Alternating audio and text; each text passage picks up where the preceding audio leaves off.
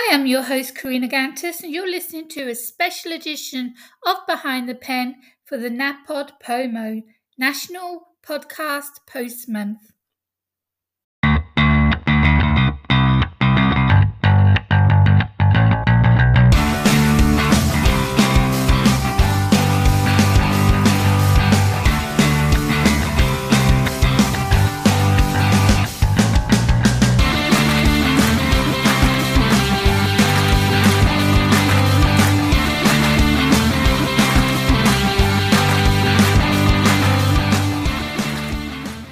Hi everyone, I'm Karina Gantus, your host for Behind the Pen. Welcome for joining me for another episode.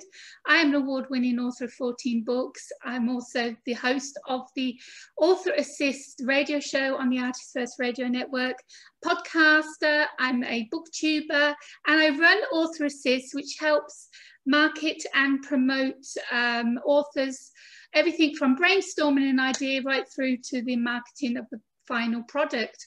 Today, my special guest is Mitch Gray. Welcome to the show. Hey, thanks. I'm looking forward to it. Where are you from right now? Where are you established? So I am based in New Mexico in the United States. Yeah. That's where you are right now, Phil, doing the meeting. Correct. Yep. Wow. Correct. New Mexico. Yeah. Wow. I don't think I've had a guest from there before. Nice. Right. Yeah, we're kind of in what they call the Southwest part of America. So yeah, kind of right in the middle to the south a little bit. Cool. Yeah. And it's early morning there. So what's the temperature like at the moment? Is it going to be a hot one today? So my guess would be probably 75 to 80 degrees right now. I actually haven't been. I haven't been outside yet, but that would be my guess. Sunny, as you can tell behind me. Yeah, so it should be a good day. It'll probably get to 90 degrees Fahrenheit. I don't know. I can't leave my house at the moment. It's just so hot. It's like being blown by a fire. You can actually feel the heat. It's, when they see a heat wave, it really is a heat wave. It hits you and you're like, oh, I can't breathe. No, it's really, really warm. So what's the temperature? Do you go by Celsius? You probably go by Celsius. Yeah, it says that it's 36 Celsius out there at the moment. So that would be what, 85 degrees or something, I think. And 85, 90 and it's Fahrenheit. Like, what are we doing? 7 o'clock at night. Yeah. And in here, in this room with the aircon on, it's 28. Nice. Yeah. So yeah. It's still not cool enough. It's got to get down to about 21. I'll be happy if it's 21. Okay. Then you're happy. So Behind the Pen is for anyone who uses a pen. You can be an illustrator, an editor, a musician, a writer, author, director, and there's so many more. So what is it you use your pen for, Mitch? Yeah, so recently it's writing books. I have a new book releasing the end of August called How to Hire and Keep Great People. In my past life, I was actually a touring musician and a songwriter as well. I still write music some, not as much as I used to. I used to write, 75 to 100 songs a year, probably somewhere in there. So quite a bit of production. No movies, no scripts, maybe in the future, but right now, books, and then fairly recently music. Yeah. So, I mean, if you were doing so much writing songs and I assume selling them off to people, what stopped you doing that? What took over your time? Yeah, I actually wasn't selling them. I was actually playing them. Oh, right. We toured and released albums for quite a while, and so the dream was to sell them eventually. And I might still dive back into that. I love writing music, but really the reason I stopped is 2 years ago. This is 2021. So yeah, in 2019, I actually lost my singing voice, and so we had to stop touring, and we had to, stop. We were actually in the middle of recording an album. I actually have 2 other albums that are completely written for.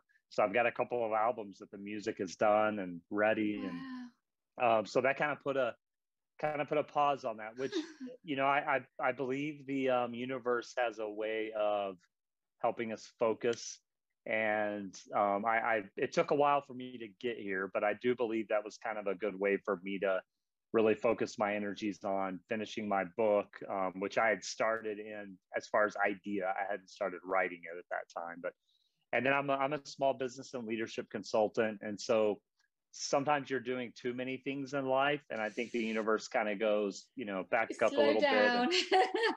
We don't always recognize that in the moment, which is what happened to me. But looking back, I can see that I needed to let go of something, and so it's been a journey. But I love music. Music has always been a safe, creative space for me. It's really been therapy. Since I was a kid, I was always around music. My family played and sang, and I grew up in a church culture where music was very important, like a lot of musicians did, and so it's always been near and dear to me. So it was, but I'll get back to it. Yeah. We have virtually the same story. I mean, you lost your voice. Did they give you a reason why? What happened? Let me see if I can explain this where it's easier to understand. So basically, you have basically a vocal box, but within that vocal box and vocal cords, really you have two different voices per se. You have your speaking voice, which is actually different than your singing voice. And for some people, when you hear musicians that are what we call classically trained or opera singers, they actually have the ability to have kind of in a way a third voice, where their singing voice, they can have multiple singing styles. And you can think of the vocal box as almost a muscle. It's built of, kind of explaining it like bone structure. It's built of what are kind of similar to ligaments, et cetera, et cetera. So with mine, the vocal cord acts as a really, really thinner than your fingernail piece of material that vibrates on each vocal cord. And so with mine, what's happening is my vocal cords are actually getting cuts or lesions on them, and they're bleeding. And so when they bleed, that little piece of whatever it's made of, that little thin piece of whatever that vibrates to create sound, it's actually getting stuck to my vocal cords. And so when that gets stuck to my vocal cords, there's no vibration happening. And what that caused my voice to do is, we would play a show, and it was nothing for us to play a 3-hour show. So we would play 3 or 4 45-minute sets, which is the equivalent of usually 30 to 40 songs. And I was the singer. And so when you do that for so many years, it's just like going into the gym and lifting the same muscle with maximum weight over and over and over and over again. It doesn't work. And so mine, because of those lesions and that bleeding, though that flesh would stick to basically what was bleeding and dry up, and then I couldn't. So about 3 years ago, I started noticing it. And I would have first set would be fine, second set would be fine, third set would be really a struggle. And then I started noticing I had a lot of cracking. So my range started shrinking. I used to have almost a 4-octave range, and then it went down to 3 octaves. For those that don't know, a range means what notes you can hit high and low. Yeah. And then my voice started cracking in places that it just normally wouldn't. And then in 2019 is where I got to the point that we had to start changing up the songs because I couldn't hit the notes. We had to change the pitch. And so we used to play. That something was wrong there and to go and see a doctor then? Yeah, I just thought it was being tired, because I would rest and it would come back. Like I could recover pretty quickly. So like we could play a show on a Thursday, and I would recover enough to play on a show on a Friday. And then I would recover enough to play on Sunday. And then that recovery period just got longer. But I did try, and toward the middle of 2019, I actually tried to start getting in to see a specialist. And it took a year to get a specialist booked. So that was a part of the issues that took so long. So then I went to a specialist, and come to find out they didn't deal in that area. So I had to go to another specialist. And then at the end of the day, that that particular problem, they can't fix with surgery unless it's just major. And mine wasn't major enough. And so basically it's time and rest. So I don't sing much. It's been about a year since I've really sang. It's been about a year and a half since I've, sang seriously. So I'll tell you my little story now. I used to sing in a rock band when I was younger, lead singer. So I've done all the gigs. I know exactly what you're talking about. Yeah. And then over here in Greece, of course, I didn't speak Greek, and so I couldn't start doing Greek singing. So I started taking my writing seriously, just out of plain boredom, really. And then my husband started working a karaoke bar in the tourist area, and that was ideal for me. So basically, I was PRing with my voice, getting people into the bar because I could sing, and I was up to the soprano level. I could hit those notes. Mariah Carey, Whitney Houston, no problems at all. So I would be singing and getting them in the bar and everything, and I'd join a charity choir, local one, and we'd be raising money for the children's charity. And then I started getting sore throats last winter, and my voice just kept on disappearing if I talked for too long. I had no idea what it was, and so we went to see a specialist. And he had looked down, and as soon as I mentioned that I have fibromyalgia, which is a condition that affects the nerves and muscles of the body, he said, it's gone to your throat. He says, your muscles are too tired. Wow. And I said, is there anything we can do? Is there any medicine? Is there an operation? Anything? Because I'm not going to stop singing. I can't, because it's like you. Right. You get so much pleasure and so much freedom and so much joy out of singing that there's no way I was giving that up. And he said, no, there's nothing we can do. Wow. And so I spent this winter with my youngest daughter practicing karaoke songs. That's where I can sing certain parts and she can take over. So at least I'm still getting up, going out, singing, enjoying it, letting people hear my voice and knowing what I can and can't reach now. Yes. But there was no way I was going to stop after he said that. And you can't when you have fibromyalgia, you basically live in a house. When you go out, you need a walking stick. I'm on 15 pills a day for meds. Right. So this was the only thing that I had that gave me so much pleasure and didn't affect my illness. And then what happens? It doesn't affect me. Yeah. So I understand exactly where you're coming from. Done that, been there, and we're in the same boat. But let's talk about the second entrepreneur business that you do. You're consulting. Did this come natural with you, or did you actually go to university and study to get your degree? Yeah, great question. So I actually started out I wanted to be a pastor, work in churches, a minister. Oh, wow. And that's what I wanted to do since I was, 10 years old, since I was a little kid. And I had no doubt that's what I was going to do. So that's what I went to school for biblical studies. And I did that for a few years. When I was in America, they call it seminary. So it's basically a college specifically for pastors and ministers. So after I got done with seminary, that school was, and most is 8 hours a day, 4 to 5 days a week. I mean, it's a full-time job just going to school. So for those that may have gone to university or are in, taking 12 hours a semester is a lot. We'll try taking 35. I mean, it's a 4-year degree in less than 2 years. And so needless to say, when you get done with that, you're tired. And I'm not one that really enjoys school. I could always do it well, but I didn't enjoy it.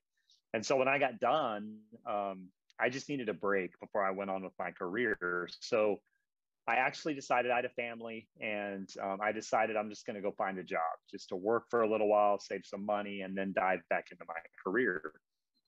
Well, I went into retail, specifically high fashion retail, with a company that they sell higher end clothing and fashion. And within 6 months of starting with that company, they put me in charge of a store, a multi-million-dollar store. So I was running a store within 6 months. I was 21 years old, so pretty young. Wow. And that was really my first experience in getting completely away from church work and into the business world. And I fell in love with it, absolutely fell in love with it. I fell in love with developing people, because that's always been my heart, is develop people, empower people, teach people. And that's a lot what ministry is about, you know. Of course. But I always wanted to get back into ministry. And so I did eventually 5 years later. And there were parts of it I did well, but I ended up getting fired for 3 years later from that job. First time I'd ever been fired, really for no reason at all. And so then that kind of sent me down, that sent me down a path that I still had a heart for ministry, but I had this passion all of a sudden for developing people and business. And so for almost 10 years after that, I started different businesses. I worked for a few different companies. I failed at different businesses. I had a lot of success at businesses I started.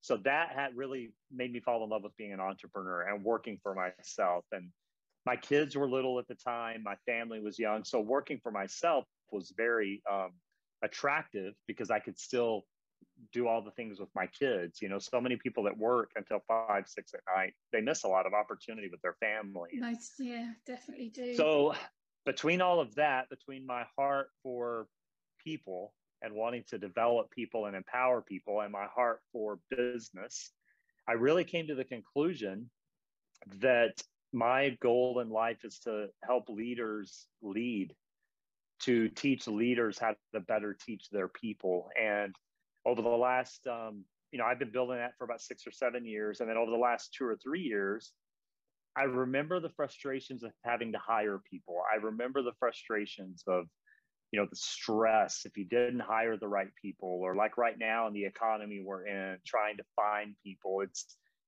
That gives so much stress to business leaders, especially small business, which is the majority of the economy in the world.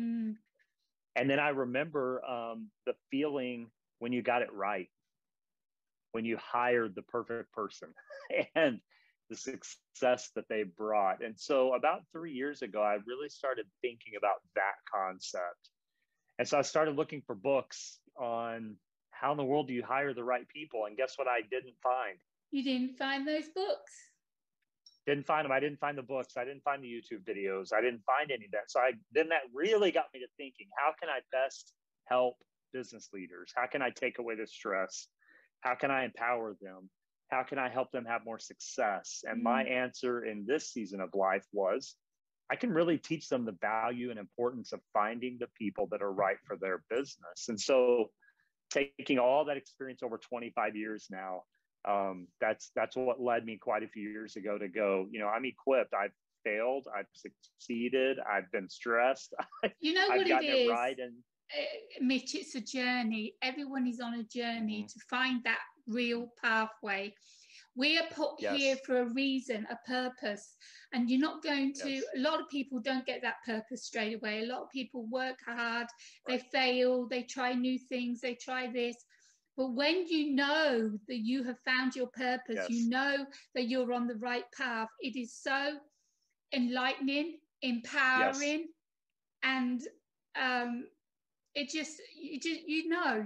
like I know what I'm doing now, helping people, is what I should have done from the beginning. Of course, I didn't know at the time until I got ill and then I started my business. So it took me being with disability and illness to finally get on the path that I was supposed to be on. Yes. Well, and we often do that. That's a part of the journey, right? Is we often think our purpose is one thing, but really, I have a saying that I really love. The only way you can relate to a dream or a purpose is within your current circumstance.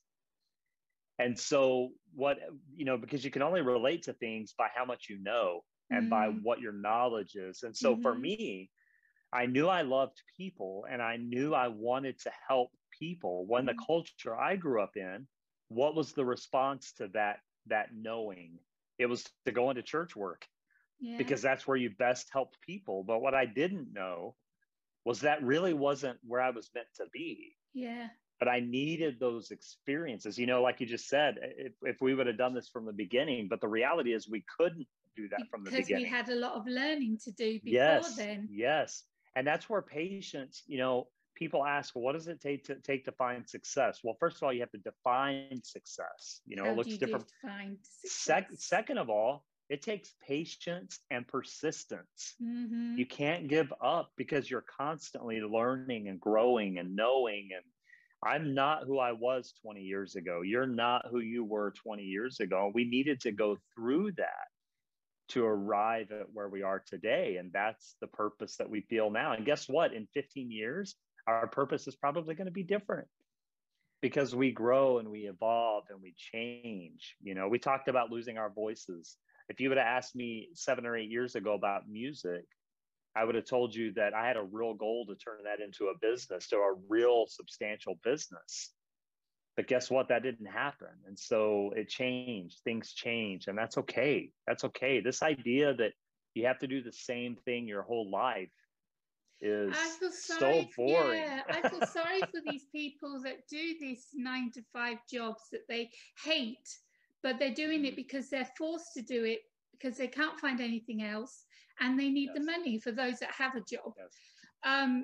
Whereas we're the lucky ones, we get to do what we enjoy, and we get up in the morning and we want to go to work and we want to do our job. I wish everybody had that feeling, everybody had that experience, because I just feel, if you're doing something where you don't want to get out of bed in the morning and go to work, then you're in the wrong job. And there are people that work their dream 9-to-5 job and they're incredibly happy. The point isn't, I think in this culture, we hear a lot about entrepreneurs and hustle and success, that the only real success is if you get to the end of the day and you're happy and you're fulfilled. How that comes to fruition doesn't really matter. It only matters because it matters to you.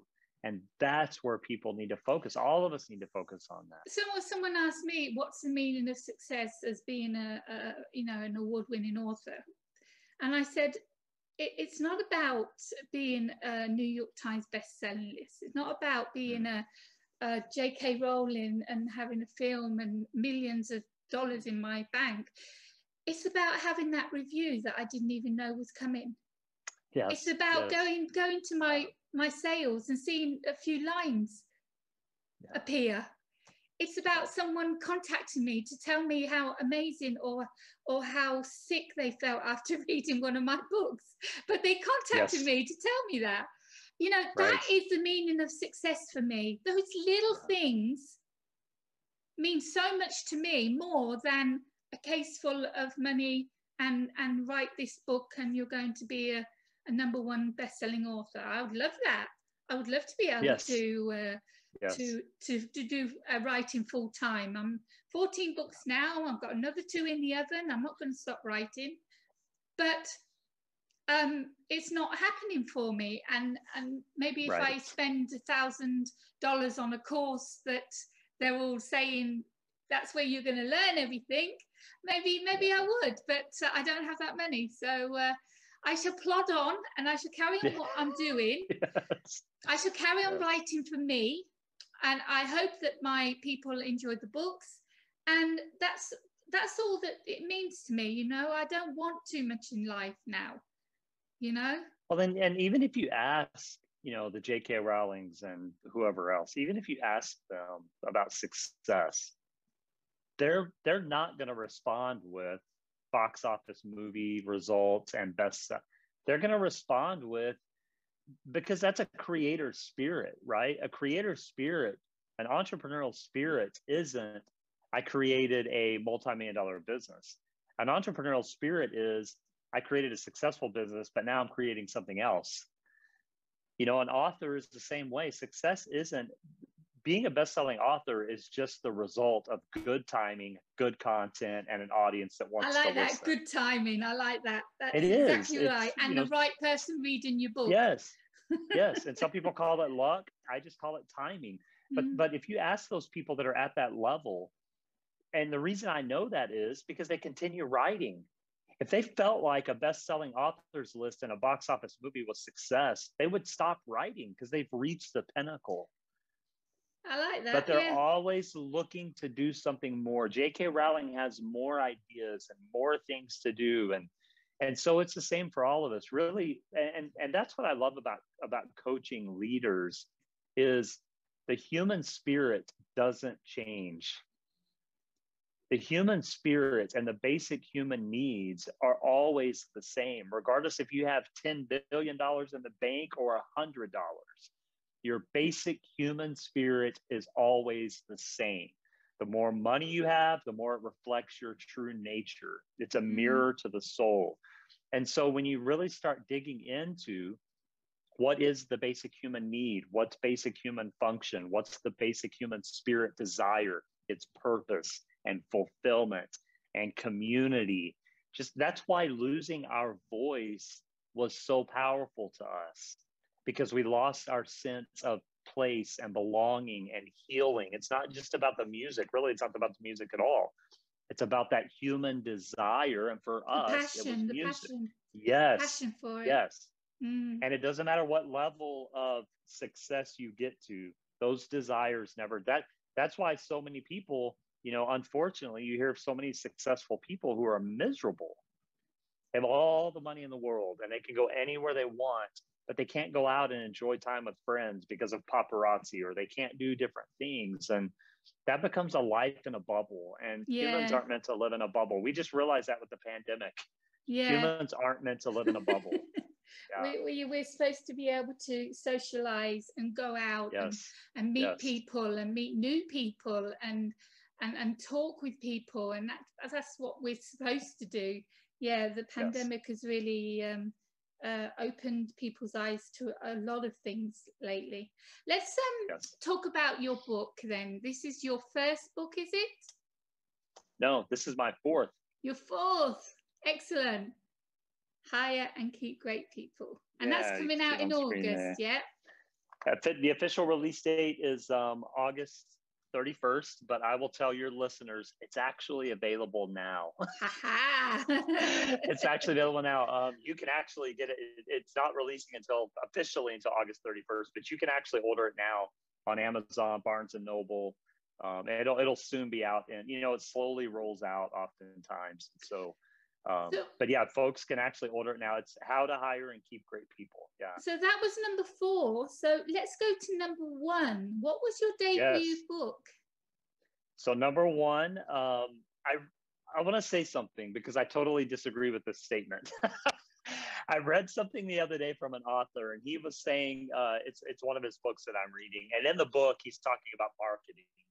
And he says something like, I've written 10 books, but 5 of them I don't count because they were never published.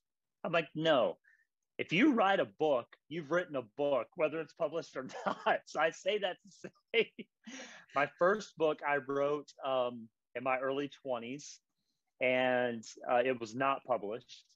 My second book I wrote in my mid 20s, and it was actually a book of poetry.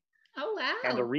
And the reason I wrote it is I love poetry. I haven't done much of it in the last 15 years, but that's how I started writing. Actually, when I was 12 years old, I started writing poetry, and then I moved to songs, and then I moved to storytelling. And that's how it works, But my wife and I didn't have very much money, and I wanted to give all of my family a Christmas gift. And so I was able to do that through writing and compiling a book of poetry, and I bound it and then gave it as Christmas gifts. And so that was special to me. My third book was the first one I had published. It was a spiritual inspirational book. This is actually my fifth, but this is my sixth book, because I did write a book after that I threw away. I wrote the complete manuscript, didn't like it, trashed it. No, you don't do that. My last book in 2018 was an inspirational spiritual book called The Gathering Place, and it's still available. People can order that book. I'm very proud of it.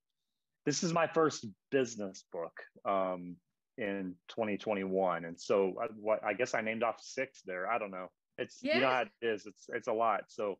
But shame on you for throwing a manuscript away. You never do that. You never do it. You put it in your drawer. You put it in your drawer and you forget about it. You don't throw it away. I didn't. That's how much I didn't like it. That tells you how much I didn't like it. Let me tell you what happened, because this talks about evolution, right? Let me tell you what happened. So religiously, I have moved away from everything that I grew up with for the most part. And that manuscript that I wrote was another spiritual, inspirational book. And I was in this evolutionary growth process with my spiritual beliefs and everything. And I got to the end of that book and I read it back, and I couldn't in good conscience put it out because I didn't agree with most of the stuff that I'd written. And so I'm like, so it was really symbolic for me to burn that manuscript. I mean, it was really actually therapeutic, because it was like this passageway to move away from old. Get away from that and start over. Start over. Yep. Start over. So now you've got your first business book coming out, and people can pre-order it now, which will help leaders learn how to find the right person and keep the right person, and make sure they do their job correctly. And so the book talks about how and where and why do you recruit people. So we start even before the hiring process, and then it goes into hiring the right people, and then it goes into how do you keep those people? What story are we being told in the world at why people do or don't stay at a job? And then we talk a lot about culture in the book. Why is culture important? You hear that word a lot, culture. What does that really mean? Why is it important? And how do you design culture in the workplace? Really, it's funny because you don't hear a lot of people talk about culture personally, but you hear everyone talk about culture professionally. But that's a problem, because if you don't understand culture personally, then you're never going to understand how to design culture professionally. And so there's this gap where on LinkedIn and on Twitter, I hear people talking about, well, we need good culture, but I don't hear anyone saying, well, what actually is culture? And good culture. Yeah. And so really there's not a voice explaining that very well. And so I really wanted to dig into that. There's a couple of chapters in the book that really dive into why is it important, what is it, and how in the world do you design it? And to me, business leaders make the mistake, as in many things in business, they do it isolated. So someone owns a small business and they think that they can make all the decisions from point A to point Z. Because the problem is when you bring other people into the mix, you can't be the only one making the decisions. And that really is important when it comes to culture. If you own a business and you're the only one deciding what the culture looks like, you're going to fail miserably. It doesn't work. And so we talk about that in the book. Yeah. So you learn this, all of this is from your own experiences and knowledge of through your life, what you've learned through your jobs and everything. You've been able to put this book together. That's amazing. I think I do a how-to book, because there's so many out there. So you've got to find the niche. And I think because you already asked and looked for that book and it wasn't there, you found the niche. Now you just need to find the marketplace to sell your book. You need to find the right people to promote that book to. It's not going to be average Joe on the street. You're looking for the top guns, So I mean, when we talk about, we were joking earlier about, when you look at your sales results, you're like, you want to see one line, you want to see the lines grow. For people that don't understand, we get, kind of graphs and we see those lines, you know, and what day is performing better, where did sales come from, et cetera. And really to get those lines to grow, especially, gosh, it's something like there's 15 million books available to people at any point in time. I mean, it's an insane amount. And you walk just into a bookstore, not Amazon, just walk into a bookstore. There are so many books. It's like, how in the world does anyone choose? And so what I've learned is I'm a big vision thinker, but really by nature, I'm not a how-to guy. I'm more of a philosopher. That's kind of my ministry background, right? Yeah, Life is very philosophical. The problem is philosophy doesn't sell because people want the comfort of knowing that they're getting some really good advice in the genre that I write. Obviously, if we're talking about other genres, it's different, but even it's the same, right? Even in other genres, your story better be clear. Your characters better be clear. Yeah, I mean, you've got to give back. If they're going to pay money for that book, they've got to get something from it. And so just the title of the book tells people exactly what they're going to get from this book. And when you're promoting and you're marketing that book, you need to let them know what they're going to get from reading your book. And that's what's going to get you sales, is by letting them know why they need to buy that book, why they need that in their life. Yeah, that's exactly right. Yeah. So, Mitch, tell everyone where they can find you on social media and your books, and maybe some old music somewhere hiding. Yeah, I love that. Social media, Twitter and Instagram is at Gray, Gray Media. So that's Twitter and Instagram. And then LinkedIn, just look up Mitch Gray, Gray, and you should find me on LinkedIn. So my website is mitchgraymedia.com. And on there, people can, see the book, and we'll actually have a link to, they can directly order the book, not from us, but from Amazon or wherever. And then there's also things about our consulting on the website as well, if anyone's listening to this and is in leadership. So we are taking new clients now. And then as far as the book, like I said, it's officially releasing August 31st, but it's actually, they can go order now. Amazon, Barnes and Noble, really anywhere you can find books. Actually, my podcast also, people can subscribe to The Mitch Gray Show anywhere they listen to podcasts. And so I'm kind of everywhere, right? You have to be. That's wonderful. Thank you so much for coming on the show. It's been an absolute pleasure chatting with you, Mitch. Thank you. I've loved it. And I appreciate your listeners tuning in.